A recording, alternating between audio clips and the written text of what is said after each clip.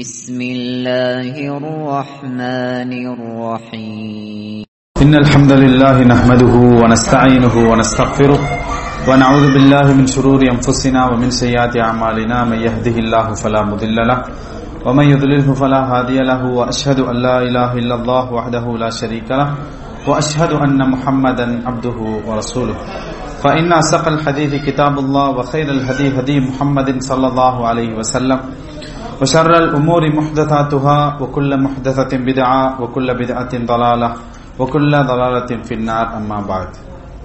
அன்புள்ள சகோதரர்களே, வாராவாரம் நடைபெற்று வருகின்ற இந்த மார்க்க விளக்க வகுப்பிலே இன்றைய நமது அமர்விலே மனித வாழ்க்கையை பாழாக்கக்கூடிய மிக பிரதானமான 2 நோய்களை பற்றி உங்களுக்கு தெளிவுபடுத்தலாம். அல் குர்ஆனும் சுன்னாவும் என்ன சொல்கிறது என்பது தொடர்பில் சில செய்திகளை முன்வைக்கலாம் என்று கருதுகிறேன். அன்புள்ள சகோதரர்களே, நான் பார்க்க போகின்ற இந்த நோய்களை பொறுத்தமட்டில் படித்தவர்கள், படிக்காதவர்கள், ஆண்கள், பெண்கள், சிறுவர்கள், இளைஞர்கள், முதியவர்கள் என்று சொல்லி ஆன்மீகவாதிகள், அதே போன்று எல்லா மனித சமுதாயத்திலே உள்ள எல்லோரையுமே பாதித்திருக்கக்கூடிய, வயது வித்தியாசமின்றி பாதிக்கக்கூடிய, மனித சமுதாயத்துடைய இயக்கத்தையே பாழாக்கக்கூடிய மிக பிரதானமான 2 நோய்கள். ரசூலுல்லாஹி ஸல்லல்லாஹு அலைஹி வஸல்லம் அவர்கள் ஹதீதுகளிலே பல சந்தர்ப்பங்களிலே எச்சரித்தும் கூடுதலாக இந்த நோய்களை விட்டு பாதுகாவலும் தேடி இருக்கின்ற காரணத்தினால நாம் வாழக்கூடிய நமது அன்றாட வாழ்க்கை பொறுத்த மட்டிலே இந்த நோய்களுடைய தாக்கத்தின் காரணமாக நமது வாழ்க்கையின் இலட்சியம், இலக்குகள், எதற்காக வாழ்கிறோம், எதற்காக நாங்கள் முஸ்லிமாக இருக்கின்றோம், எதற்காக மார்க்க விஷயங்களை படிக்க வேண்டும், எதற்காக தொழுகின்றோம் போன்ற சில நியாயமான கேள்விகளை எழுப்புகின்ற அளவில் இன்றைக்கு முஸ்லிம் உம்மாவை பீடித்திருக்கக்கூடிய மிக பயங்கரமான 2 இந்த நோய்களையும் பற்றி உங்களுக்கு எடுத்துச் சொல்லலாம் என்று சொல்லி ஆசைப்படுகிறேன். அன்புள்ள சகோதரர்களே, அந்த நோய் 2 என்ன அப்படின்னு சொன்னால், நோய் என்று சொன்ன உடனே ஆரோக்கியத்தை பாதிக்கக்கூடிய ஒரு விஷயமாக இருக்கும் என்று சொல்லி நீங்கள் நினைக்கலாம். இது நமது உடல், உள்ளம் இரண்டையும் பாதிக்கக்கூடிய, மனித இயக்கத்தை சீரழிக்கக்கூடிய 2 நோய்கள். அது 2ன்னா ரசூலுல்லாஹி ஸல்லல்லாஹு அலைஹி வஸல்லம் அவர்கள் ஹதீஸிலே நமக்கு சொன்ன அல் அஜிஸ் என்று சொல்லக்கூடிய இயலாமையும், வல் கஸல் என்று சொல்லக்கூடிய சோம்பேறித்தனம். இந்த இயலாமை, சோம்பேறித்தனம் என்று சொல்லக்கூடிய இயலாமை, சோம்பல், இந்த 2டையும் இன்றைக்கு மனித சமுதாயத்துடைய ஒட்டுமொத்த இயக்கத்திலும் இதனுடைய தாக்கத்தை நாங்கள் பார்க்கிறோம். அல்லாஹு தஆலா நம் எல்லோருக்கும் திறமைகளையும் ஆற்றல்களையும் தந்திருந்தாலும், அறிஞர்களாக இருந்தாலும், அறிவில்லாத சாதாரண நிலையில் உள்ள ஒரு பாமர மகனாக இருந்தாலும், அவனிடம் இருக்கக்கூடிய ஆற்றல் அவன் வெளிப்படுத்தாமல் இருப்பதற்கும், அவனால் இந்த சமுதாயத்துக்கு ஆக்கப்பூர்வமான ஒரு பணியை செய்யாமல் இருப்பதற்கும் இந்த 2ம் மிக பிரதான காரணியாக இருப்பதை நம்ம பார்க்கிறோம். அப்ப எனவே இது எல்லோரையுமே பாதிச்சிருக்குது. அதனாலதான் ரசூலுல்லாஹி ஸல்லல்லாஹு அலைஹி வஸல்லம் அவர்கள் ஹதீதுகளிலே பல இடங்களில் இந்த 2டையும் விட்டு அல்லாஹ்விடம் பாதுகாவல் தேடி இருக்கிறார்கள். சஹீஹுல் புகாரிலே இடம்பெறக்கூடிய ஒரு செய்தி, அனஸ் பின் மாலிக் ரலியல்லாஹு அன்ஹு அறிவிக்கிறார்கள், நபி ஸல்லல்லாஹு அலைஹி வஸல்லம் அவர்கள் இந்த பிரார்த்தனைகளை சொல்லக்கூடியவர்களாக இருந்தார்கள். அல்லாஹும்ம இன்னி அஊது பிக மினல் அஜ்ஸ் வல் கஸல் வல் ஜுபன் வல் ஹரம் வ அஊது பிக மின் ஃபித்னத்தில் மஹ்யா வல் மமாத் வ அஊது பிக மின் அஸாபில் கப்ர். அனஸ் பின் மாலிக் ரலியல்லாஹு அன்ஹு அறிவிக்கிறார்கள், ரசூலுல்லாஹி ஸல்லல்லாஹு அலைஹி வஸல்லம் அவர்கள் இந்த விடயங்களை கொண்டு பாதுகாவல் தேடினார்கள். அது என்ன அப்படின்னு சொன்னா, அல்லாஹும்ம இன்னி அஊது பிக மினல் அஜ்ஸி வல் கஸல், யா அல்லாஹ் இயலாமை, சோம்பல் போன்றவற்றிலிருந்தும், வல் ஜுபன் வல் ஹரம் கோழைத்தனம், முதுமை போன்றவற்றிலிருந்தும் நான் பாதுகாவல் தேடுகிறேன். அத்தோடு வ அஊது பிக மின் ஃபித்னத்தில் மஹ்யா வல் மமாத், உயிரோடு நான் வாழ்கின்ற காலங்களிலே ஏற்படுகின்ற சோதனைகள், மரணித்த பின்னர் எனக்கு ஏற்படக்கூடிய அந்த ஃபித்னா சோதனைகளிலிருந்தும், கபர் வேதனையிலே இருந்தும் நான் பாதுகாவல் தேடுகிறேன் என்று சொல்லி ரசூலுல்லாஹி ஸல்லல்லாஹு அலைஹி வஸல்லம் அவர்கள் இந்த துஆவை பொதுவாக ஓதக்கூடியவர்களாக இருந்திருக்கிறார்கள் என்ற செய்தியை அனஸ் பின் மாலிக் ரலியல்லாஹு அன்ஹு அவர்கள் அறிவிச்சிருக்கிறார்கள். சகோதரர்களே, அஜிஸ் என்றால், கஸல் என்றால், இயலாமை என்று சொன்னா ஒருவருக்கு உண்மையிலே ஒரு காரியத்தை செய்ய முடியாத ஒரு நிலை இருக்கும். உடல் ரீதியாக அவருக்கு சக்தி இல்லாம இருந்திருப்பாரு. ஒருத்தர் நிறைய உதவி பண்ண வேண்டும், மக்களுக்கு உதவ வேண்டும், தர்மம் செய்ய வேண்டும் சொல்லி ஆசைப்படுகிறார். ஆனா அவர்கிட்ட பொருளாதாரம் இல்லை. எனவே அவருக்கு அந்த தர்மம் செய்ய முடியாததுல ஒரு நியாயமான ஒரு இயலாமை ஒன்று இருக்கிறது. காரணம் என்ன? பொருளாதாரம் அவர்கிட்ட இல்லை. அத போல ஒருத்தர் கூடுதலாக நிறைய வணக்க வழிபாடுகள் செய்ய வேண்டும், உடலால என்னால முடியுமான வணக்க வழிபாடுகளை செய்ய வேண்டும் சொல்லி ஆசைப்படுகிறார். ஆனா அவர் நோயாளியாக இருக்கிறார். அவருக்கு அந்த ஆசை இருந்தாலும் நியாயமான ஒரு காரணம் இருக்கிறது, அவருடைய நோயால அதை செய்ய முடியாத ஒரு நிலைமை. அப்ப இந்த இயலாமை அல்ல இங்க ரசூலுல்லாஹ் சொன்னது, அது எல்லோருக்கும் இயல்பிலே ஏற்படக்கூடிய ஒன்று. ரசூலுல்லாஹி ஸல்லல்லாஹு அலைஹி வஸல்லம் அவர்கள் சொன்ன அந்த இயலாமை எது என்று சொன்னால் சகோதரர்களே, தனக்கு செய்வதற்கு முடியும், ஒரு காரியத்தை தன்னால செய்ய முடியும், ஆனா செய்யறதுக்கு அவர் என்ன செய்யறதில்லை, அது முயற்சி பண்ணுவதில்லை. இதைத்தான் ரசூல் ஸல்லல்லாஹு அலைஹி வஸல்லம் அவர்கள் இந்த ஹதீஸிலே அஜிஸ் என்று சொல்லியிருக்கிறார்கள். அதே போன்று சோம்பேறித்தனம் என்று சொன்னா அதுவும் செய்யறதுக்கான முழு தகுதியும் உடற்தகுதியும் அவருக்கு இருக்கும், சக்தியும் அவருக்கு இருக்கும், அதுக்கு நாட்டம் இல்லை. இந்த இரண்டும் தான் ரசூலுல்லாஹி ஸல்லல்லாஹு அலைஹி வஸல்லம் அவர்கள் இந்த ஹதீஸிலே சொல்லக்கூடிய அல் அஜிஸ் வல் கஸல் என்பதை தொடர்ச்சியாக விளக்கப்படுத்தக்கூடிய இமாம் இப்னுல் கய்யிம் ஜௌஸியா ரஹிமஹுல்லாஹ் அவர்கள் சொல்றாங்க, இந்த ரெண்டு விஷயங்களை பொறுத்த மட்டிலே நல்ல விஷயங்களை செய்வதை விட்டும் ஒரு மனிதனை தூரமாக்கக்கூடிய மிக பிரதானமான இரண்டு காரணிகள்.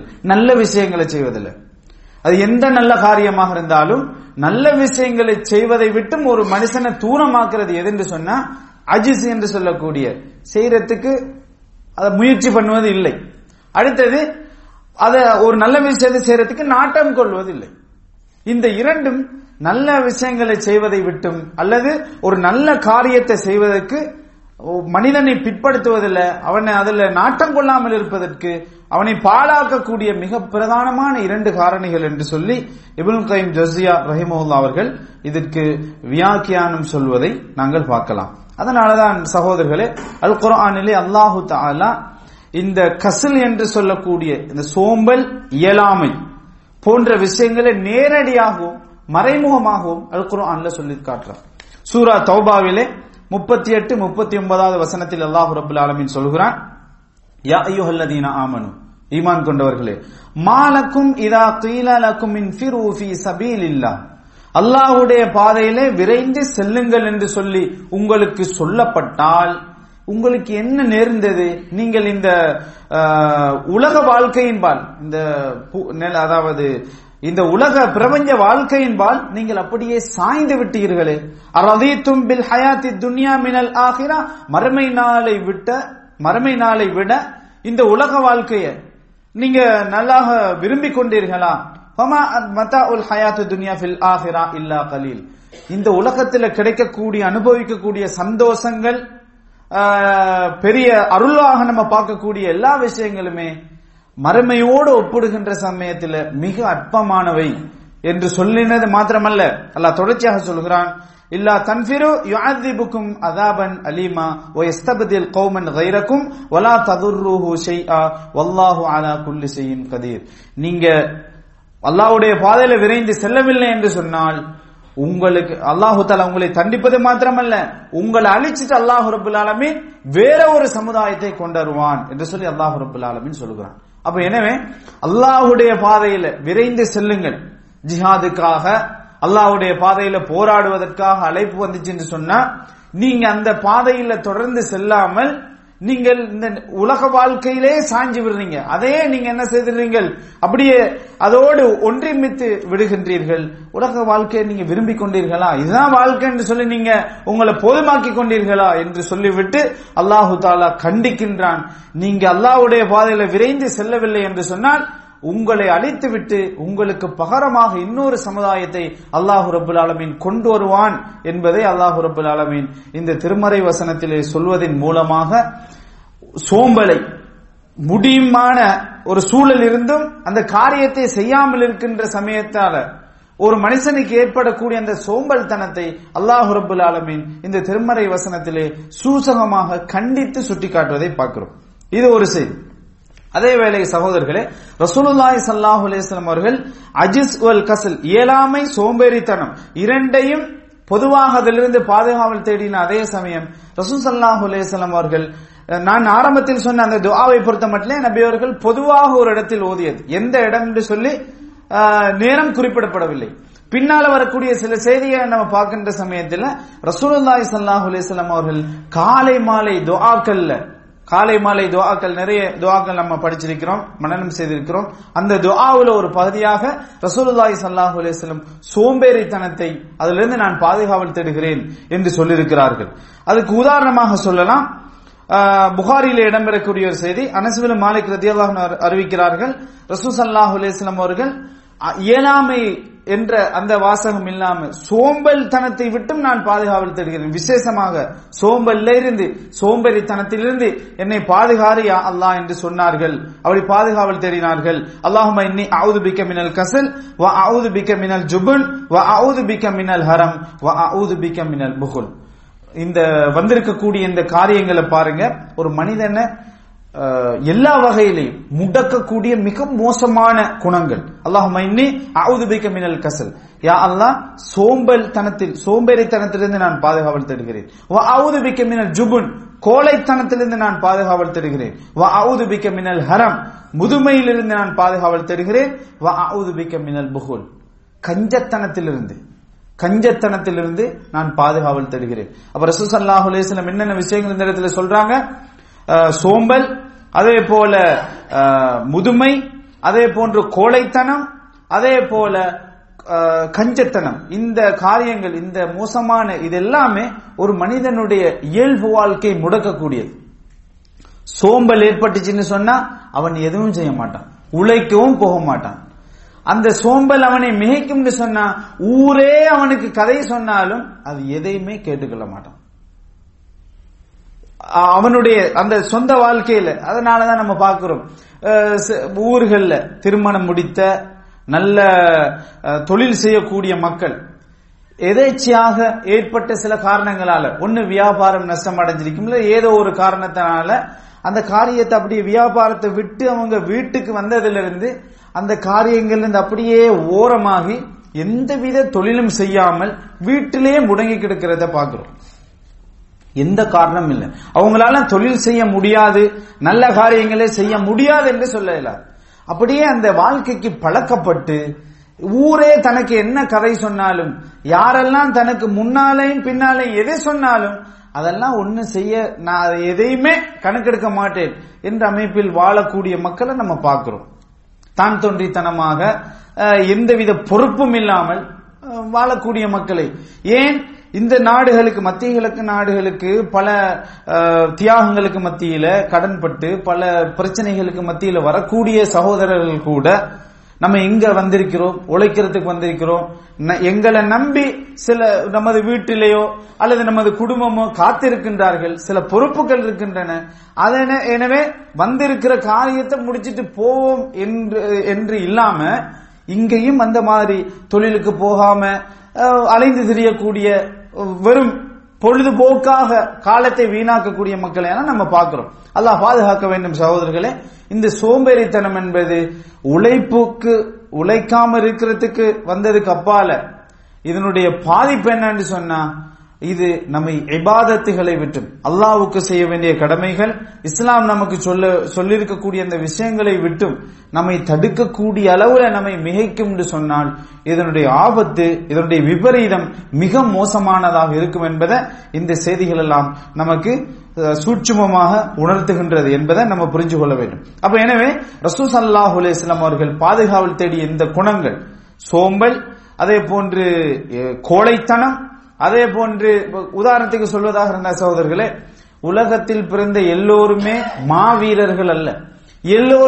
எல்லோரிடத்திலுமே உதாரணமாக ஒரு காரியத்தை செய்வதாக இருந்தா அதுல முழு தேர்ச்சியும் முழு பலமும் இருந்தா தான் செய்யணும் என்ற எந்த ஒரு தேவையும் கிடையாது. சிலருக்கு அல்லாஹ் ரப்பல் ஆலமீன் சரியான உடல்வாகை கொடுத்திருப்பான், நல்ல திடகாத்திரத்தை கொடுத்திருப்பான், வீரம் என்பதற்கான அடையாளங்கள் வெளிப்படையாக தெரியும். ஆனா சில மக்களை பொறுத்த மட்டும் அதுக்கான எந்த அடையாளங்களும் இருக்காது. எந்த விதமான அடையாளங்களும் உடல் கட்டும் அப்படி இருக்காது, சாதாரண நிலையில் இருப்பாங்க.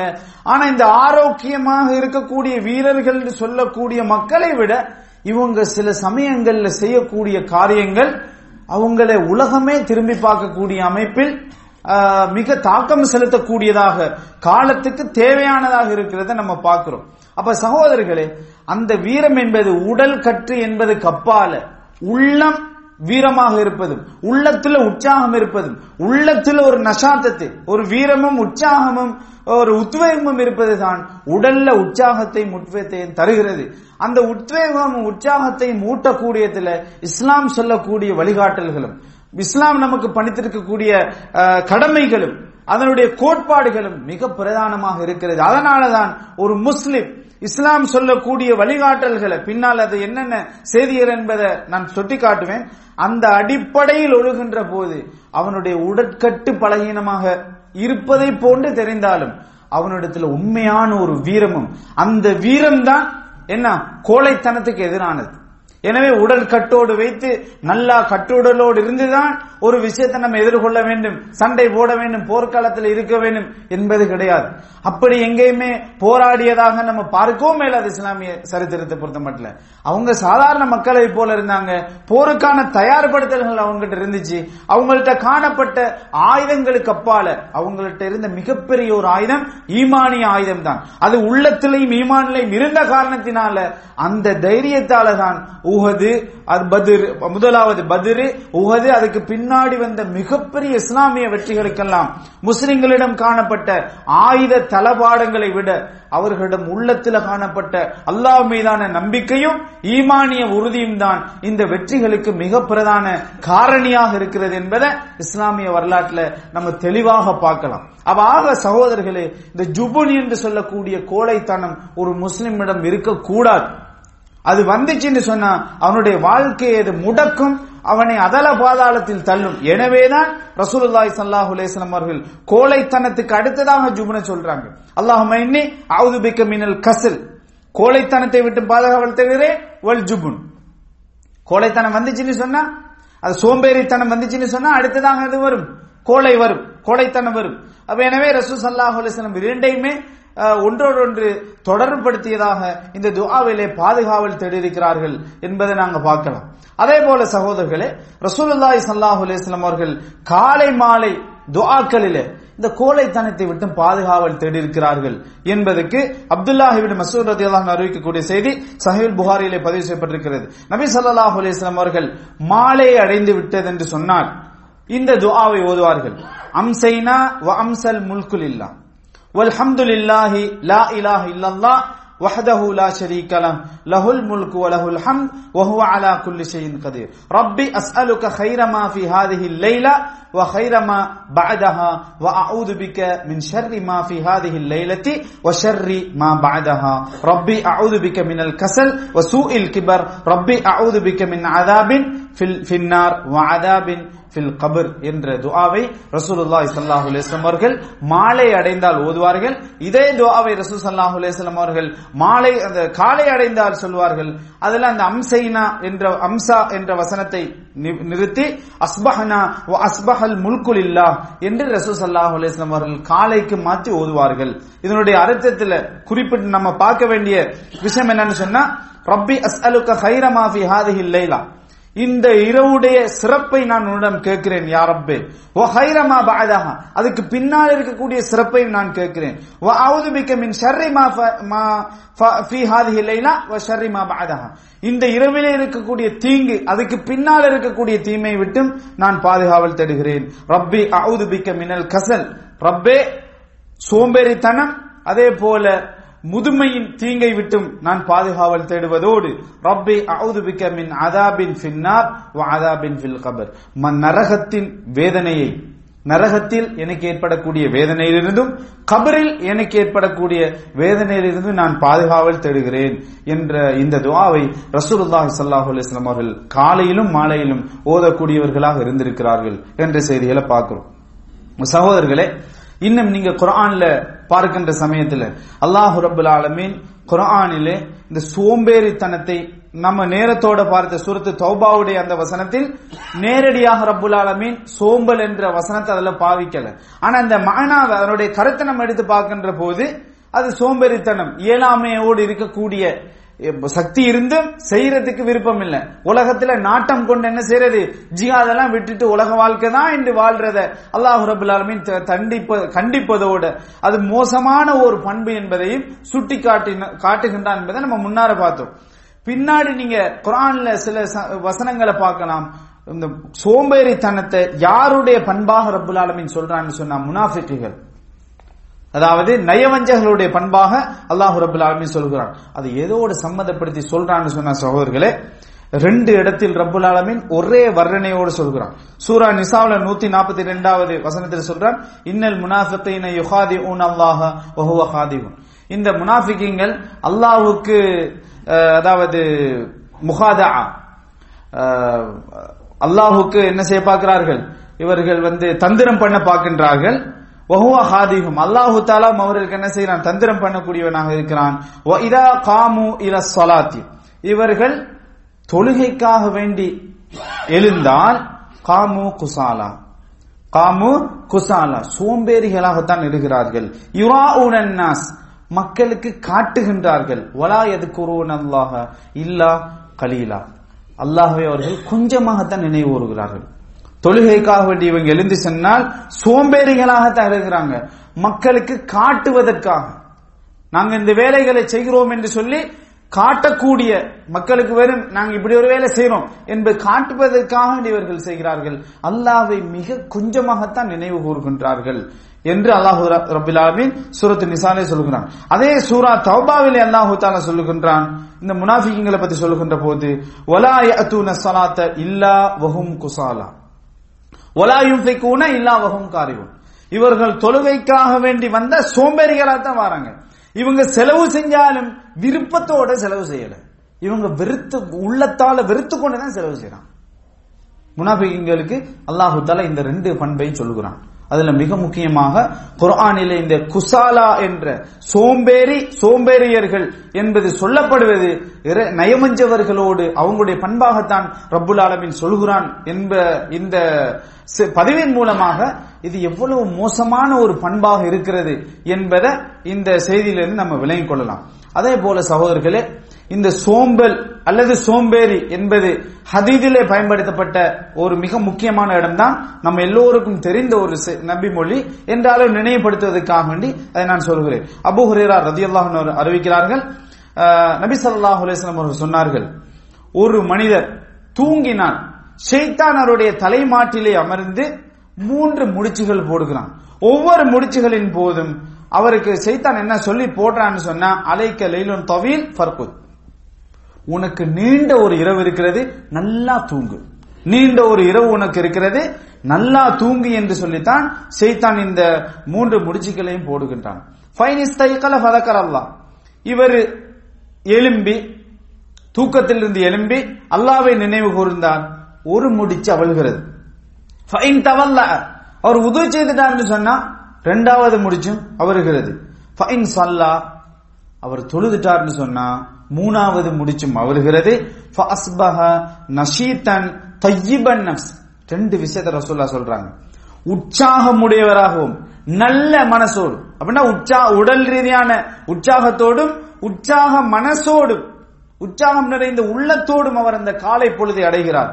வஇல்லா அஸ்பஹ கபீதன் நஃப்ஸி கஸ்லான, அவர் அப்படி இந்த மாதிரி அவர் செய்யவில்லை என்று சொன்னால் மோசமான, அதாவது கூடாத, அதாவது இந்த தய்யிப் என்பதற்கு ஆப்போசிட், மோசமான உள்ளத்தோடு சோம்பேறியான ஒரு தோற்றத்தில் இருந்தான். சோம்பேறியாக தான் அவர் எழும்புகிறார். ரசூல் ஸல்லல்லாஹு அலைஹி வஸல்லம் இந்த இடத்தில் உள்ளத்துக்கு ஏற்படக்கூடிய அந்த உற்சாகத்துக்கும் உடலுக்கு ஏற்படக்கூடிய உற்சாகத்துக்கும் 2டையும் ரசூல் ஸல்லல்லாஹு அலைஹி வஸல்லம் அவர்கள் விவரிச்சு சொல்கிறாங்க. எப்படி ரசூல் ஸல்லல்லாஹு அலைஹி வஸல்லம் நஷீதன் மாத்திரம் சொல்லல, நஷீதன் தய்யிபன் நஃப்ஸ் என்று ரசூலுல்லாஹ் சொல்றாங்க. உற்சாகம் அடைந்தவராகவும், அப்ப உற்சாகம் அடைகின்ற அதே நேரத்தில் அவருடைய உள்ளமும் மிக சிறந்ததாக, உற்சாகம் நல்ல ஒரு உள்ளத்தோடு அவர் என்ன செய்யறாரு, அந்த காலை பொழுதை அடைகிறார். இப்படி செய்யவில்லை, இவரு அல்லாஹ் தூக்கத்திலிருந்து இது எதை நமக்கு சொல்லுகிறது என்று சொன்னா நம்ம எல்லோருக்கும் தெரிஞ்ச செய்தி தான் சுபஹ் ஃபஜ்ர் ஸலாவத்தை பத்தி வரக்கூடிய ஒரு செய்தி. அப்ப ஒரு சுபஹுக்கு நேரத்தோடு எழும்பி அவர் அல்லாஹ்வை அந்த எழும்பினவுடன் நினைவு கூர்ந்து உது செஞ்சு தொழவில்லை என்று சொன்னால் அன்றைய தினம் அதாவது மோசமான ஒரு உள்ளத்தோடும் கூடாத ஒரு உள்ளத்தோடும் சோம்பேறியான ஒரு நிலையில்தான் அவர் அன்ற காலை பொழுதை அடைகிறார் என்று சொல்லி ரசூலுல்லாஹி ஸல்லல்லாஹு அலைஹி வஸல்லம் அவர்கள் சொல்லுகின்ற இந்த செய்தியிலிருந்து ஸலாத்துல் ஃபஜ்ர் என்று சொல்லக்கூடிய அந்த சுபஹ் தொழுகை ஒரு முஸ்லிமுடைய உள அமைதிக்கும் ஒரு நல்ல அமைதியான ஒரு நல்ல உள்ளத்துக்கும் நல்ல உற்சாகமான ஒரு வாழ்க்கைக்கும் எவ்வளவு மிக சிறந்த ஒரு காரணியாக இருக்கிறது. அதே நேரம் அந்த சுபஹ் தொழுகையை நம்ம நிறைவேற்றாமல் தூங்குவது, இந்த முறைகளை நம்ம பேணாமல் இருப்பது அன்றைய வாழ்க்கையில அன்றைய தினத்தில் நமது உள்ளத்தை நாசம் செய்வதோடு மாத்திரமல்லாம சோம்பேறியான ஒரு நிலையில தான் நாங்கள் அன்றைய நாளை கழிக்க வேண்டிய ஒரு நிலைக்கு தள்ளப்படுகிறோம். ஒரு நாள் 2 நாள் என்று அல்லாம இதே வளமையாக இருக்கும் என்று சொன்னா அப்படிப்பட்டவருடைய உள்ளமும் அவருடைய வாழ்க்கையும் எப்படி இருக்கும் என்பதை நம்ம யோசிச்சு பார்க்க வேண்டும். அன்புள்ள சகோதரர்களே, அதே போன்றுதான் ரசூலுல்லாஹி ஸல்லல்லாஹு அலைஹி வஸல்லம் அவர்கள் ஒரு முஃமின், ஒரு பலம் மிக்க முஃமின், இந்த செய்திகள் எல்லாம் உற்சாகம் என்பதற்கும் அதாவது சோம்பேலுக்கு ஒப்போசிட்டான கருத்துக்களை ஒரு முஸ்லிம் எப்படி பலமாக இருக்க வேண்டும், ஒரு முஃமின் பலமான முஃமின் எப்படியாக இருக்க வேண்டும், இஸ்லாம் சொல்லக்கூடிய அல்லது ரசூலுல்லாஹ் சொல்லக்கூடிய மிக முக்கியமான ஒரு வாழ்வியல் தத்துவங்கள் ஒன்றாக இந்த செய்தியை சொல்லலாம். அது என்னன்னு சொன்னா அபூ ஹுரைரா ரலியல்லாஹு அன்ஹு அறிவிக்கிறார்கள், நபி ஸல்லல்லாஹு அலைஹி வஸல்லம் அவர்கள் சொன்னார்கள், அல் முஃமினுல் கவி, ஒரு பலமுள்ள ஒரு முஃமின் ஹைருன் வ அஹப்பு இலல்லாஹி மினல் முஃமினில் ضعيف. அதாவது அல்லாஹ்விடத்தில் அவன் சிறந்தவனாகவும் மிகவும் விருப்பமானவனாகவும் இருக்கிறான் பலகீனமான முஃமினை விட. ஒரு பலமுள்ள ஒரு முஃமின் பலகீனமான ஒரு முஃமினை விட அல்லாஹ்வுக்கு மிகவும் விருப்பமானவனாகவும் சிறந்தவனாகவும் இருக்கின்றான். வஃபி குல்லின் ஹைர், எல்லாவற்றிலுமே நலவு கெடுதி எல்லாத்திலுமே நலவு இருக்கிறது. இஹ்ரிஸ் அலா மா யன்ஃபு, உனக்கு பிரயோசனம் தரக்கூடியது, உனக்கு பிரயோசனம் அளிக்கக்கூடிய விஷயங்களில் நீ ஆசை கொள்ளு. வஸ்தஈன் பில்லாஹ், அல்லாஹ்விடத்தில் உதவி தேடு. வலா தஅஜஸ், எனக்கு இயலாது என்று சொல்லாதே, என்னால முடியாது என்று சொல்லாதே. ஃபஇன் அஸாபக ஷைஉன், உனக்கு ஏதாவது ஒரு செய்தி, உனக்கு ஒரு காரியம் நடந்துச்சுன்னு சொன்னா, உனக்கு ஒரு தீமையான ஒரு விஷயம் நடந்துச்சுன்னு சொன்னா, ஃபலா தகுல் லவ் அன்னி ஃபஅல்து கான கதா கதா, நான் இப்படி செஞ்சிருந்தா இப்படி வந்திருக்குமே என்று நீ சொல்லாதே. வலாக்கின் குல், என்றாலும் நீ எப்படி சொல்லணும்னு சொன்னா, கதருல்லாஹி வமா ஷாஅ ஃபஅல, அல்லாஹ்வுடைய நிர்ணயம் அவனுடைய நாட்டம் அல்லாஹ் தஆலா செஞ்சிட்டான் என்று சொல்லு. ஃபஇன்ன லவ் தஃப்தஹு அமல ஷைத்தான், ஏனென்றால் லவ் என்று ஆள் போட்டு பேசுவது, நம்ம தமிழ்ல சொல்வதால் இந்த ஆள் நான் இப்படி செய்திருப்பேன் என்று சொன்னால் என்று இந்த மாதிரி பேசுவது ஷைத்தானுடைய வேலைகளை திறக்கக்கூடியதாக இருக்கும் என்று சொல்லி ரசூல் ஸல்லல்லாஹு அலைஹி வஸல்லம் சொன்னார்கள். இது மிக முக்கியமான ஒரு வாழ்வியல் தத்துவம் சகோதரர்களே. ரசூலுல்லாஹ் சொல்றார்கள், இஹ்ரிஸ் அலா மா யன்ஃபு, உனக்கு பிரயோசனம் தரக்கூடிய நலவு கெடுதி எல்லாவற்றிலுமே உனக்கு நலவு இருக்குது. ஒரு மூமினை பொறுத்த மட்டும் நலவு நடந்தாலும் கெடுதி நடந்தாலும் நுமினு பில் கதரி கைரிஹி வ ஷர்ரிஹி மினல்லாஹி தஆலா, இது எங்களுடைய ஈமானுடைய எங்களுடைய அடிப்படையான ஒரு கோட்பாடு, நான் நம்பி இருக்க வேண்டிய ஒரு விஷயம். கலா கதர் ஈமானுடைய 6 விஷயங்கள்ல நன்மை தீமையாவுமே அல்லாஹ்வுடைய நாட்டப்படியே நடைபெறுகிறது என்று சொல்லி ஒரு முஃமின் நம்ப வேண்டும். எனவே ரசூல் ஸல்லல்லாஹு அலைஹி வஸல்லம் சொல்றாங்க, நலவு கெடுதி எல்லாத்திலுமே உனக்கு கயிறு இருக்கிறது, உனக்கு நலவு இருக்கிறது. உனக்கு எது பிரயோசனம் தரக்கூடியதோ அதுல நீ ஆசை கொள். அதாவது வஸ்தஈன் பில்லாஹ், அது செய்கின்ற சமயத்தில் நீ அல்லாஹ்விடத்துல உதவி கேளு, அல்லாஹ்விடத்துல நீ உதவி தேடு. என்னால முடியாது என்று சொல்லாது, என்னால இதை செய்ய முடியாது என்று சொல்லாதே. அது இப்படி ஒரு விஷயத்தை நீ செஞ்சிட்டாய், உனக்கு நீ நினைக்காத ஒன்று நடந்துட்டு, நீ விரும்பாத ஒன்று நடந்துட்டு, ஒரு கெடுதி நடந்துட்டுன்னு சொன்னா, இப்படி நான் செஞ்சிருந்தா இப்படி நடந்திருக்குமே என்று சொல்லாதே. எப்படி சொல்லணும் நீ? கத்தர் அல்லாஹு, இன்னும் சில நபி போலிகள்ல நம்ம பார்க்கலாம், கத்தர் அல்லாஹு வமா ஷாஅ ஃபஅல. இந்த ஹதீஸ்ல ரசூலுல்லாஹ் சொல்றாங்க, கதருல்லாஹி வமா ஷாஅ ஃபஅல, கதருல்லாஹ், அல்லாஹ்வுடைய நிர்ணயம், அவன் நாடினான் செஞ்சான். அல்லாஹு தஆலா நிர்ணயித்தான், அவன் நாடினான் செய்தான் என்பதுதான் இஸ்லாம் சொல்லக்கூடிய ஒரு தீமை. நம்ம நினைக்காத, நம்ம செஞ்ச ஒரு விஷயம், நமக்கு நம்ம விரும்பாத ஒண்ணு நமக்கு நடந்துட்டு சொன்னா அதை வச்சு நொந்து எங்களோட எதிர்காலத்திலேயே பாழாக்கக்கூடிய நம்ம இன்னும் சில இதுகள்ல பார்க்கலாம். பொதுவாக மனிதர்களுடைய இயல்ப மனிதர்களுடைய ஓட்டத்தை பாழாக்கக்கூடிய பல விஷயங்கள் இந்த சோம்பேறித்தனம் இந்த இயலாமையை போலதான். அல் ஹசன் வல் ஹம், நடந்தவற்றை தான் நடந்தவற்றை வச்சு கவலைப்படுறது ஹசன் என்று சொல்வார்கள். கவலை தான் தமிழ்ல கவலை சொல்லணும். அல் ஹம் ரசூல் ஸல்லல்லாஹு அலைஹி வஸல்லம் அல்லாஹும்ம இன்னி அஊது பிக மினல் ஹம்மி வல் ஹஸன் வல் அஜஸி வல் கஸல். இதே ஹதீஸ புகாரியில் இன்னும் சில ஹதீஸ்கள்ல நம்ம பார்க்கலாம். ரசூல் ஸல்லல்லாஹு அலைஹி வஸல்லம் இந்த இயலாமை சோம்பேறித்தனத்தையும் அதை கேட்கறதுக்கு முன்னாடி நபியார்கள் சொல்றாங்க அப்படின்னு சொன்னா அல்லாஹும்ம இன்னி அஊது பிக மினல் ஹம்மி வல் ஹஸன், நான் யா அல்லாஹ் ஹம்மை விட்டும் ஹஸனை விட்டும். ஹம் என்று சொன்னா என்ன? ஃபியூச்சர்ல எதிர்காலத்துல நடக்க போற ஒன்ன நினைச்சு கவலைப்படுறது. ஹசன் சொன்னால் நடந்த ஒண்ணு நினைச்சு கவலைப்படுறது. இது ரெண்டுமே எங்களை உருப்படியா இருக்க விடாது. இதனால ஒண்ணு நடக்க போறதும் கிடையாது. இதனால என்ன நடக்கும்னு சொன்னா எங்கட அன்றாட இயற்றம் அன்றாட ஓட்டம் பாதிக்கப்படும். நம்ம செய்யற வேலையை ஒழுங்கா செஞ்சு கொள்ள மாட்டோம். எனவே நடந்ததை வச்சு நம்ம கவலைப்படுறது கிடையாது. அதுக்கு இஸ்லாம் சொல்லக்கூடியது என்ன? இதான் இஸ்லாம் சொல்லக்கூடிய கத்தர் அல்லாஹு மா ஷா ஃபஅல. நினைக்காத ஒன்று நடந்துட்டு, நம்ம விரும்பாத ஒன்று நடந்துட்டு, ஒரு தீமை ஏற்பட்டுட்டு, ஒரு நஷ்டம் நமக்கு ஏற்பட்டுச்சு, அதை வச்சு நொந்து கொள்வது ஒரு முஃமினுடைய பண்பல்ல. அதிலிருந்து ஏன் இப்படி ஏற்பட்டுச்சு, ரைட், இதுக்கு பின்னாடி நான் செய்யக்கூடாது என்ற பாடங்களை அனுபவங்களை பெறுறதோட இஸ்லாம் நமக்கு சொல்லக்கூடிய கத்தர் அல்லாஹு வ மா ஷாஅ ஃபஅல. இந்த வசனங்களை இந்த வார்த்தைகளை மனனம் செஞ்சு கொள்ளுங்க. கத்தர் அல்லாஹு வ மா ஷாஅ ஃபஅல, அல்லாஹு தஆலா நிர்ணயம் பண்ணினான், நாடினான், செய்தான் என்பதோட என்ன செஞ்சிடலாம், நம்ம அடுத்த கட்டத்துக்கு போய்விட வேண்டும் என்பதுதான் இஸ்லாம் நமக்கு சொல்கிறது. எனவே கடந்தவற்றை வச்சு கவலைப்படுகின்ற அந்த கவலையை விட்டும், நடக்க போறதை நினைச்சு கவலைப்படுகின்ற அந்த கவலையை விட்டும், இயலாமை சோம்பேறித்தனம் போன்றவற்றை எல்லாம் விட்டு ரசூலுல்லாஹி ஸல்லல்லாஹு அலைஹி வஸல்லம் அவர்கள் பாதுகாவல் தேடி இருக்கிறார்கள். ஏன்? அது மனிதனுடைய ஓட்டத்தையும் மனிதனுடைய அவனுடைய அன்றாட நடவடிக்கைகளையும் முடக்கக்கூடிய மிக மோசமான விஷயங்களாக இருக்கிறது என்பதை மேலே நம்ம பார்த்த அந்த விளக்கங்கள்ல இருந்து நீங்க தெரிஞ்சு கொள்ளலாம். அதே போலதான் சகோதரர்களே, அதாவது இப்ப நம்ம மேலே பார்த்த விஷயங்கள் குர்ஆனும் சுன்னாவும் இந்த சோம்பேறித்தனம் இயலாமை போன்றவற்றை வச்சு நமக்கு சொல்லக்கூடிய சில அடிப்படைகள். அதை நேரடியாகவும் சொல்லுகிறது, மறைமுகமாகவும் சொல்லுகிறது. உண்மையிலே சகோதரர்களே, இந்த இஸ்லாமிய உம்மத்துக்கு அறிவாலும் வழிகாட்டல்களாலும் பல முன்மாதிரிகள் சொன்ன இஸ்லாமிய அறிஞர்கள் இந்த குர்ஆன் சுன்னா சொல்லக்கூடிய இந்த விஷயங்களை, இந்த தத்துவங்களை, இந்த அடிப்படைகளை நமக்கு பல இடங்கள்ல சொல்லித்தாரணும். அதுல மிக முக்கியமான ஒரு விஷயம் தான் இந்த சோம்பேறித்தனம் இயலாமை போன்றவற்றை பற்றி இமாம் இப்னு கைம் ஜௌசியா ரஹிமஹுல்லாஹ் அவர்கள், இஸ்லாமிய வரலாற்றில் தோன்றிய இமாம் இப்னு தைமியா ரஹிமஹுல்லாஹ் அவர்களுடைய மாணவர்களில் ஒருத்தர், நிறைய விஷயங்களை இந்த சமுதாயத்துக்கு தனக்கு கிடைத்த அனுபவத்தினாலும் அறிவினாலும் எப்படியெல்லாம் இந்த சமுதாயத்துக்கு எந்தெந்த துறையில என்னென்ன விஷயங்களை நம்ம விளங்கப்படுத்தலாம் என்ற அடிப்படையில் பல அறிஞர்களும் முயற்சி செய்திருக்காங்க. அதுல இமாம் இப்னு கைம் ஜௌசியாவுடைய அறிவுரைகள் இந்த இடத்துல குறிப்பிடத்தக்கவை. என்று சொன்னா அவர் ஆரம்பத்தில் அவருடைய வரலாற்றுல ஆரம்பத்தில் தஸவ்வுஃப் என்று சொல்லக்கூடிய இந்த சூஃபித்துவ போக்குல கொஞ்சம் இருந்திருந்தாரு. அதுக்கு பின்னாடி தான் என்ன செஞ்சாரு, அவர் நேர்வழியின் பால் வந்திருக்கிறார்ன்றதை அவருடைய சரித்திரத்துல நம்ம பார்க்கிறோம்.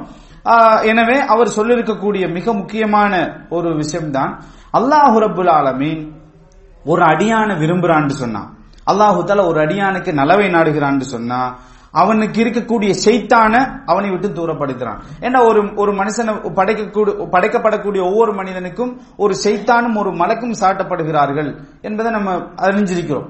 எனவே அல்லாஹு தஆலா ஒரு அடியானுக்கு நலவனாரான்னு சொன்னா அவனுடைய ஷைத்தானை அவனை விட்டு தூரப்படுத்தி அவனுக்கு உதவி செய்கின்றான், அவனுக்கு உற்சாகம் ஊட்டுகின்றான். எதற்காக?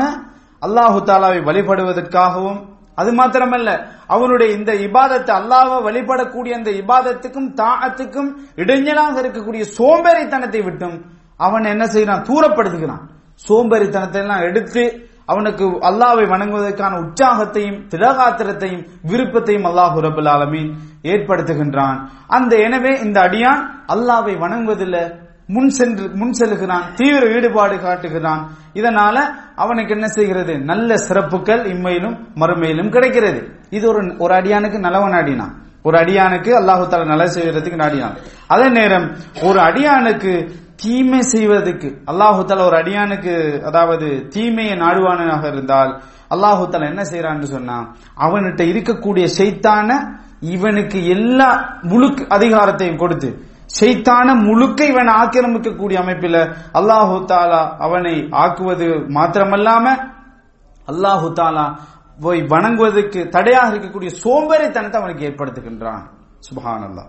இப்னு தைமியா ரஹ்மத்துல்லாஹி அவர்கள் சொல்றாங்க, இதனால அவன் நல்ல மனிதர்கள் செய்யக்கூடிய நன்மை செய்யக்கூடிய மக்களுடைய வேலைகளை செய்யாம குஃபார்கள் அதே போல பாவிகள் செய்யக்கூடிய வேலைகளை செஞ்சு இந்த நல்ல மனிதர்களை விட்டும் இந்த மனிதன் தூரமாக்கப்படுகின்றான் என்று சொல்லி இமாம் இப்னு கைம் ஜௌசியா ரஹிமஹுல்லாஹ் அவர்கள் சொல்ற ஒரு செய்தியை இந்த இடத்துல குறிப்பிடலாம். அதே போலதான் இஸ்லாமிய வரலாற்றுல இந்த அறிவுரைகளுக்கென்றே பெயர் போன அறிஞர்கள்ல இன்னொரு தான் இமாம் இப்னுல் ஜௌசி என்று சொல்லக்கூடிய இமாம் அபுல் ஃபரஜ் இப்னுல் ஜௌசி ரஹிமஹுல்லாஹ். இந்த இமாம் இப்னுல் ஜௌசி ரஹிமஹுல்லாஹ் அவர்கள் எழுதிய தல்பீஸ் இப்லிஸ் என்ற புத்தகத்துல ஒரு ஷைத்தான் ஒரு மனுஷனை எப்படியெல்லாம் வழிகெடுப்பான்றது அந்த புத்தகத்துடைய உள்ளடக்கம். அது அறிஞனை எப்படி வழிகெடுப்பான், ஃபுகஹாக்க மார்க்கத்தை படிச்சவங்களை எப்படி வழிகெடுப்பான், ஆட்சியாளரை எப்படி வழிகெடுப்பான், சாதாரண மக்கள் எப்படி வழிகெடுப்பான் என்பது சம்பந்தமாக அவர் எழுதியிருக்கக்கூடிய ஒரு மிக முக்கியமான அதாவது தர்பியாக்களுக்கும் இந்த மாதிரியான உபதேசங்களுக்கும் மிக சிறந்த ஒரு நூல்.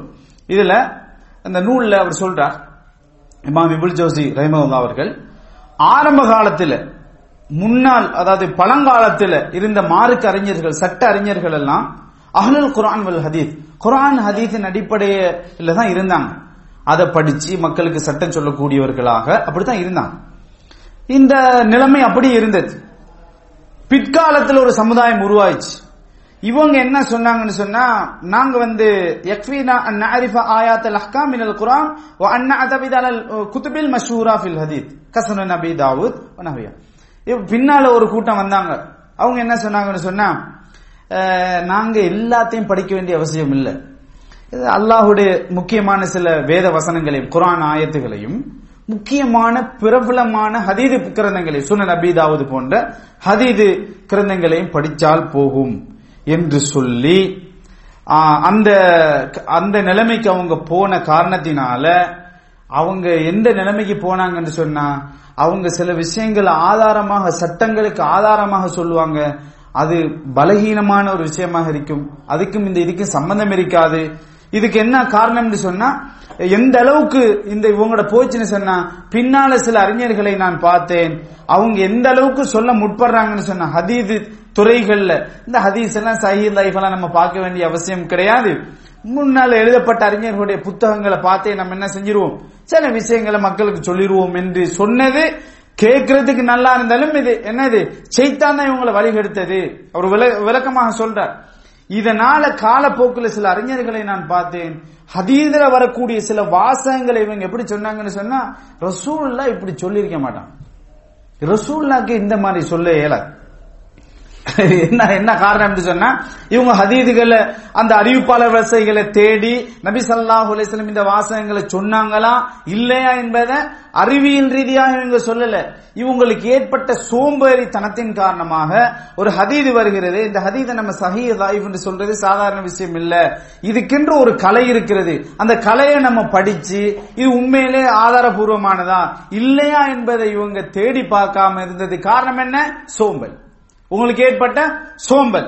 அப்ப இந்த சோம்பலின் காரணமாக கடைசி காலத்தில் இவங்களுடைய நிலைமை எந்த அளவுக்கு போயிடுச்சுன்னு சொன்னா, ரசூலுல்லாஹ் ஹதீஸ்ல சில சொன்ன வசனங்களை கூட நபி அவர்கள் இப்படி சொல்லி இருக்க மாட்டாங்க, நபி அவர்களுக்கு இப்படி சொல்ல இயலாது என்று சொல்லுகின்ற அளவுக்கு அவங்க குறிப்பெழுவதை நான் பார்த்தேன் என்று சொல்லி இமாம் இப்னு ஜௌசி ரஹிமஹுல்லாஹ் அவர்கள் சொல்றாங்க. அதே போலதான் சகோதரர்களே, இஸ்லாமிய உம்மத்தை வழிகெடுத்த பின்னால் உருவாகிய சில பிதுஅத்துகள் வழிகேடுகள் இந்த சமுதாயத்துடைய அடிப்படை அக்கீதாவே சீர்குலைக்கின்ற அமைப்பில் ஏனைய மாற்று மத கலாச்சாரங்கள் மாற்று மத சித்தாந்தங்களின் தழுவியதாக வந்திருக்கக்கூடிய இந்த பிதுஅத்துகளில் மிக முக்கியமான ஒரு விஷயம்தான் தஸவ்வுஃப் என்று சொல்லக்கூடிய இந்த சூஃபித்துவம். இமாம் ஷாஃபிஈ ரஹிமஹுல்லாஹ் அவர்கள் சொல்றாங்க, தஸவ்வுஃப் சோம்பலித்தனத்தின் அடிப்படையில் தான் உருவாக்கப்பட்டுச்சு. இமாம் ஷாஃபிஈ சொல்றாங்க, உஸ்ஸிஸத் தஸவ்வுஃப் அலல் கஸல். தஸவ்வுஃப் என்ற அந்த சூபித்துவம் இதனுடைய பேஸ்மெண்ட் இது சோம்பேறித்தனத்துல தான் இது உருவாக்கப்பட்டுச்சு. ஏண்டா அவங்கள பாத்தீங்கன்னு அவங்க ஞானி என்று சொல்லுவாங்க, எங்களுக்கு படிக்கவும் மாட்டாங்க, எதுவுமே கிடையாது, எங்கேயாலும் ஒரு இடத்துல தனியாக அமர்ந்து கொண்டு தியானம் செய்வதாகவும் இந்த மாதிரியான அவங்களோட நடைமுறைகளை நீங்க பாத்தீங்கன்னு சொன்னா அறிவுபூர்வமானதாக உயிரோட்டம் உள்ளதாக எதுவுமே இருக்காது. முழுக்க முழுக்க மக்களை சோம்பேறித்தனத்தில் ஆழ்த்தக்கூடிய அமைப்பில் தான் அதனுடைய செயற்பாடுகள் இருக்கும்.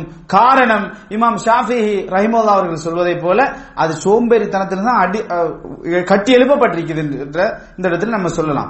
அதே போல சகோதரர்களே, இமாம் இப்னு ரஜப் ரஹிமஹுல்லாஹ் அவர்கள் இவரும் இஸ்லாமிய வரலாற்றில் தோன்றிய மிகச்சிறந்த அறிவுரைகளுக்கு பெயர் போன அறிஞர்களில் ஒருவர். இமாம் இப்னு ரஜப் ஹம்பலி ரஹிமஹுல்லாஹ் அவர்கள் சொல்றாங்க, அறிந்துகொள், உனது உள்ளம் உன்னிட்ட இருக்கக்கூடிய நீ பயன்படுத்தக்கூடிய பிரயாணத்துக்கு பயன்படுத்தக்கூடிய கழுதை, குதிரை, ஒட்டகம் போன்ற உன்னுடைய பிரயாண வாகனத்தை போல நீ பயன்படுத்தக்கூடிய அந்த பிராணியை போல, பயணத்துக்கு பயன்படுத்தக்கூடிய அந்த பிராணியை போல உனக்கிட்ட இருந்து நீ அதனோடு கடுமையாக நடந்து கொள்கிறாய், கொஞ்சம் காட்டமாக இருக்கிறாய் என்று அது தெரியும் என்று சொன்னா உனக்கு கட்டுப்படும்.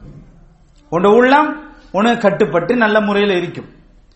உன்னிடம் சோம்பேறித்தனம் இருக்கிறது என்பதை உனது உள்ளம் தெரிஞ்சு கொண்டுச்சுன்னு சொன்னால் அது உன்னை தேவையில்லாத ஆசைகளிலும் இச்சைகளின் பால் உன்னை தூண்டி செய்யக்கூடாத காரியங்கள் எல்லாவற்றையும் செய்கின்ற அளவுக்கு அதற்கு உன்னை அடிமையாக்கி விடும் என்று சொல்லி இமாம் இப்னு ரஜப் அல் ஹம்பலி சொல்றாங்க. அப்ப எனவே சோம்பேறித்தனம் இருப்பதாக உனது உள்ளம் உனக்கு கண்டுகொண்டுச்சு சொன்னா, நீ ஜித்தோட இருக்கிறாய், உன்கிட்ட ஒரு தேவையும் ஒரு உழைப்பும் இருக்குதுன்றது நீ கண்டுகொண்டாய் என்று சொன்னா என்ன செய்யும்?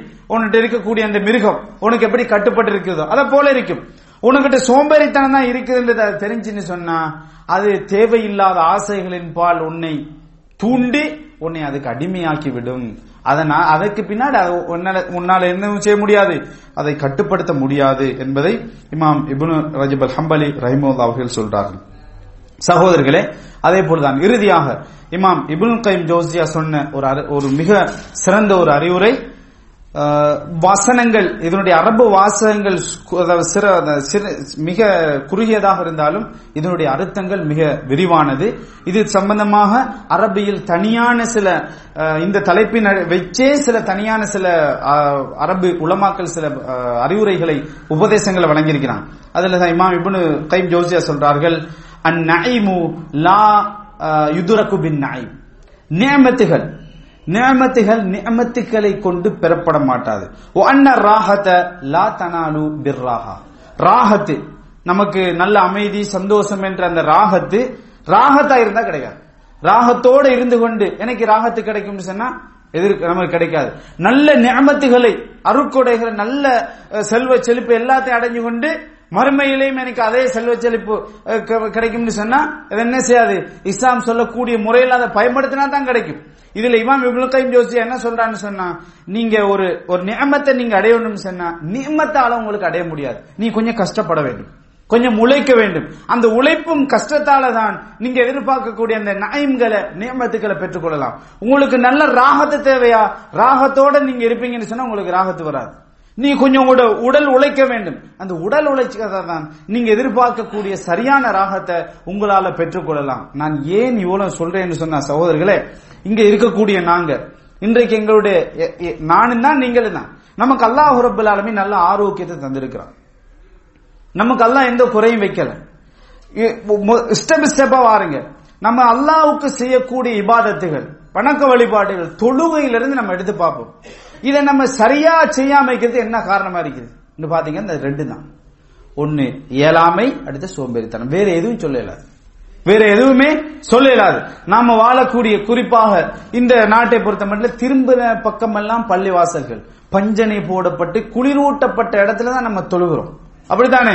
வெயில் நிறைஞ்ச கஷ்டமான ஒரு சூழல், பயணிக்க இயலாது, பள்ளிவாசல் தூரம், அப்படி என்ன சொல்லலாது. எல்லா இடத்திலுமே திரும்பின பக்கம் எல்லாம் 8 திசைகளிலும் பள்ளிவாசல். ஆனா நம்ம தொழுகை 5 நேரம் சரியா பேணுன்றதோட தொழுகிறோமா? ஏன் தொழுகிறது இல்ல? என்ன காரணம்? சோம்பேறித்தனம், இயலாமை. மார்க்கத்தை படிக்கிறோம். ஒரு முஸ்லிமை பொறுத்த மட்டும் இல்ல, எதை படித்தோ படிக்கவில்லையோ அவனுக்கு தேவையான அடிப்படை கல்வியான இஸ்லாமிய கல்வியை அவன் படிக்கணும், அவன் தேடி படிக்கணும். எப்படி சுத்தம் பண்ணுவது, எப்படி தொழுவது, எப்படி நோன்பு வைப்பது, எப்படி ஜகாத்து கொடுப்பது, எப்படி உம்ராக்கு செல்வது. பாருங்க, நம்ம இங்கிருந்து பல வருஷங்களாக உம்ரா செல்லக்கூடிய நம்ம எத்தனை பேருக்கு உம்ராவை எப்படி செய்யறது கேட்டா சொல்ல முடியும்? உம்ரா செய்கின்ற போது நம்ம என்ன சொல்றோம்? உம்ரா புத்தகம் இல்ல, கைடு இருந்தா பாத்துடலாம் சொல்லி நம்ம நினைக்கிறோம். அப்ப என்ன சகோதரர்களே, உம்ராவை பத்தி தெரிஞ்சு கொள்வது என்பது பெரிய பக்க கணக்குகள் ஆய்வு பக்கங்கள்லாம் தேவையில்லை. வெறும் ஒரே ஒரு ஹாஃப் சீட்ல உம்ராவை பத்தி முழுக்க சுருக்கமாக எடுத்துடலாம்.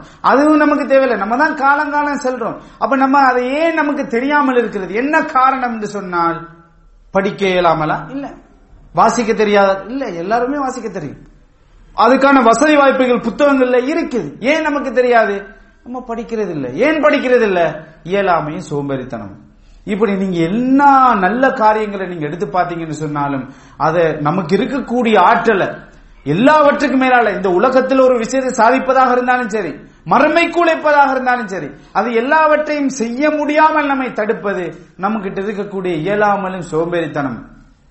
20 வயசுல இருந்து 30 வயசு வரைக்கும் ஒரு தத்துவத்தை நம்ம சொல்லுவோம். 30ல இருந்து 40 வரைக்கும் ஒரு தத்துவத்தை சாட்டு போக்க சொல்லிக்கொண்டே இருப்போம். தஸ்வீப் என்றார்கள் அரபியில, பொறவு செய்வோம். அது நான் அப்ப செய்வேன், இப்ப செய்யலாம், அப்ப செய்யலாம், இப்படியே சொல்லி சொல்லி 40 வயசு தாண்டினதுக்கு பின்னாடி மறுபடியும் என்ன சொல்லுவோம்? அந்த காலத்தில் நான் என்ன செஞ்சேன் தெரியுமா? இப்படி செய்யணும், அப்படி செய்யணும், இந்த மாதிரி செய்யணும், அதை செய்யணும் நான் நினைச்சிருந்தேன், ஆனா செய்யவில்லை. ஏன் செய்யவில்லை? ஏன் செய்யவில்லை? எனக்கிட்ட எல்லாம் இருந்தது. ஆரோக்கியம் இருந்தது, அறிவு இருந்தது, ஆற்றல் இருந்தது, சூழல் இருந்தது. என்னிடம் காணப்பட்ட சோம்பேறித்தனத்தாலும் இயலாமையாலும் என்பதை விட்டுட்டு செய்யவில்லை. என்ன செய்யறதுக்கு சந்தர்ப்பமெல்லாம் அமைஞ்சிச்சு. என்கிட்ட சோம்பேறித்தனம் இருந்துச்சு, அதனால செய்ய முடியவில்லை. ஆக சகோதரர்களே, அல்லாஹ் ரப்பல் ஆலமீன் நம்ம எல்லோருக்குமே ஒரு ஆற்றலை தந்திருக்கிறான். எல்லாவற்றுக்கும் மேலாக உழைப்பதை விட, இந்த உலகத்தில் ஒரு விஷயத்தை சாதிப்பதை விட ஒரு முஸ்லிமாக வாழ்வது என்பது எல்லோராலும் முடியுமான ஒன்று. அதுக்கு எந்த கஷ்டமும் இல்லை. அல்லாஹ்வுக்கு இபாதத்து செய்வது என்பது முடியுமான ஒன்று, கஷ்டமான ஒன்று அல்ல. மனிதன் உருவாக்கிய விஷயம் ஃபார்முலாக்கள் தான் எல்லாராலையும் எப்போதும் செய்யறதுக்கு கஷ்டமா இருக்கும். ஆனா அல்லாஹ் தஆலா உருவாக்கி இந்த சட்டங்களை பொறுத்த மட்டும் கஷ்டமானவைகள் அல்ல. ஆனா நம்ம செய்யாம இருக்கிறோம். என்ன காரணம் என்று சொன்னால் இயலாமையும் சோம்பலும். இந்த இஸ்லாமிய உம்மத்து இன்றைக்கு ஒரு விஷயத்தை பத்தி பேசுறது, இந்த முஸ்லிம் சமுதாயத்துடைய எழுச்சி, ஒற்றுமை, தலைமைத்துவம், முஸ்லிம் சமுதாயம் முன்னேற வேண்டும், இது எல்லாத்துக்கும் என்ன காரணம் தடையா இருக்குது என்று சொன்னா இயலாமையும் சோம்பேறித்தனமும் இந்த சமுதாயத்தை பீடிச்சிருக்கிறது.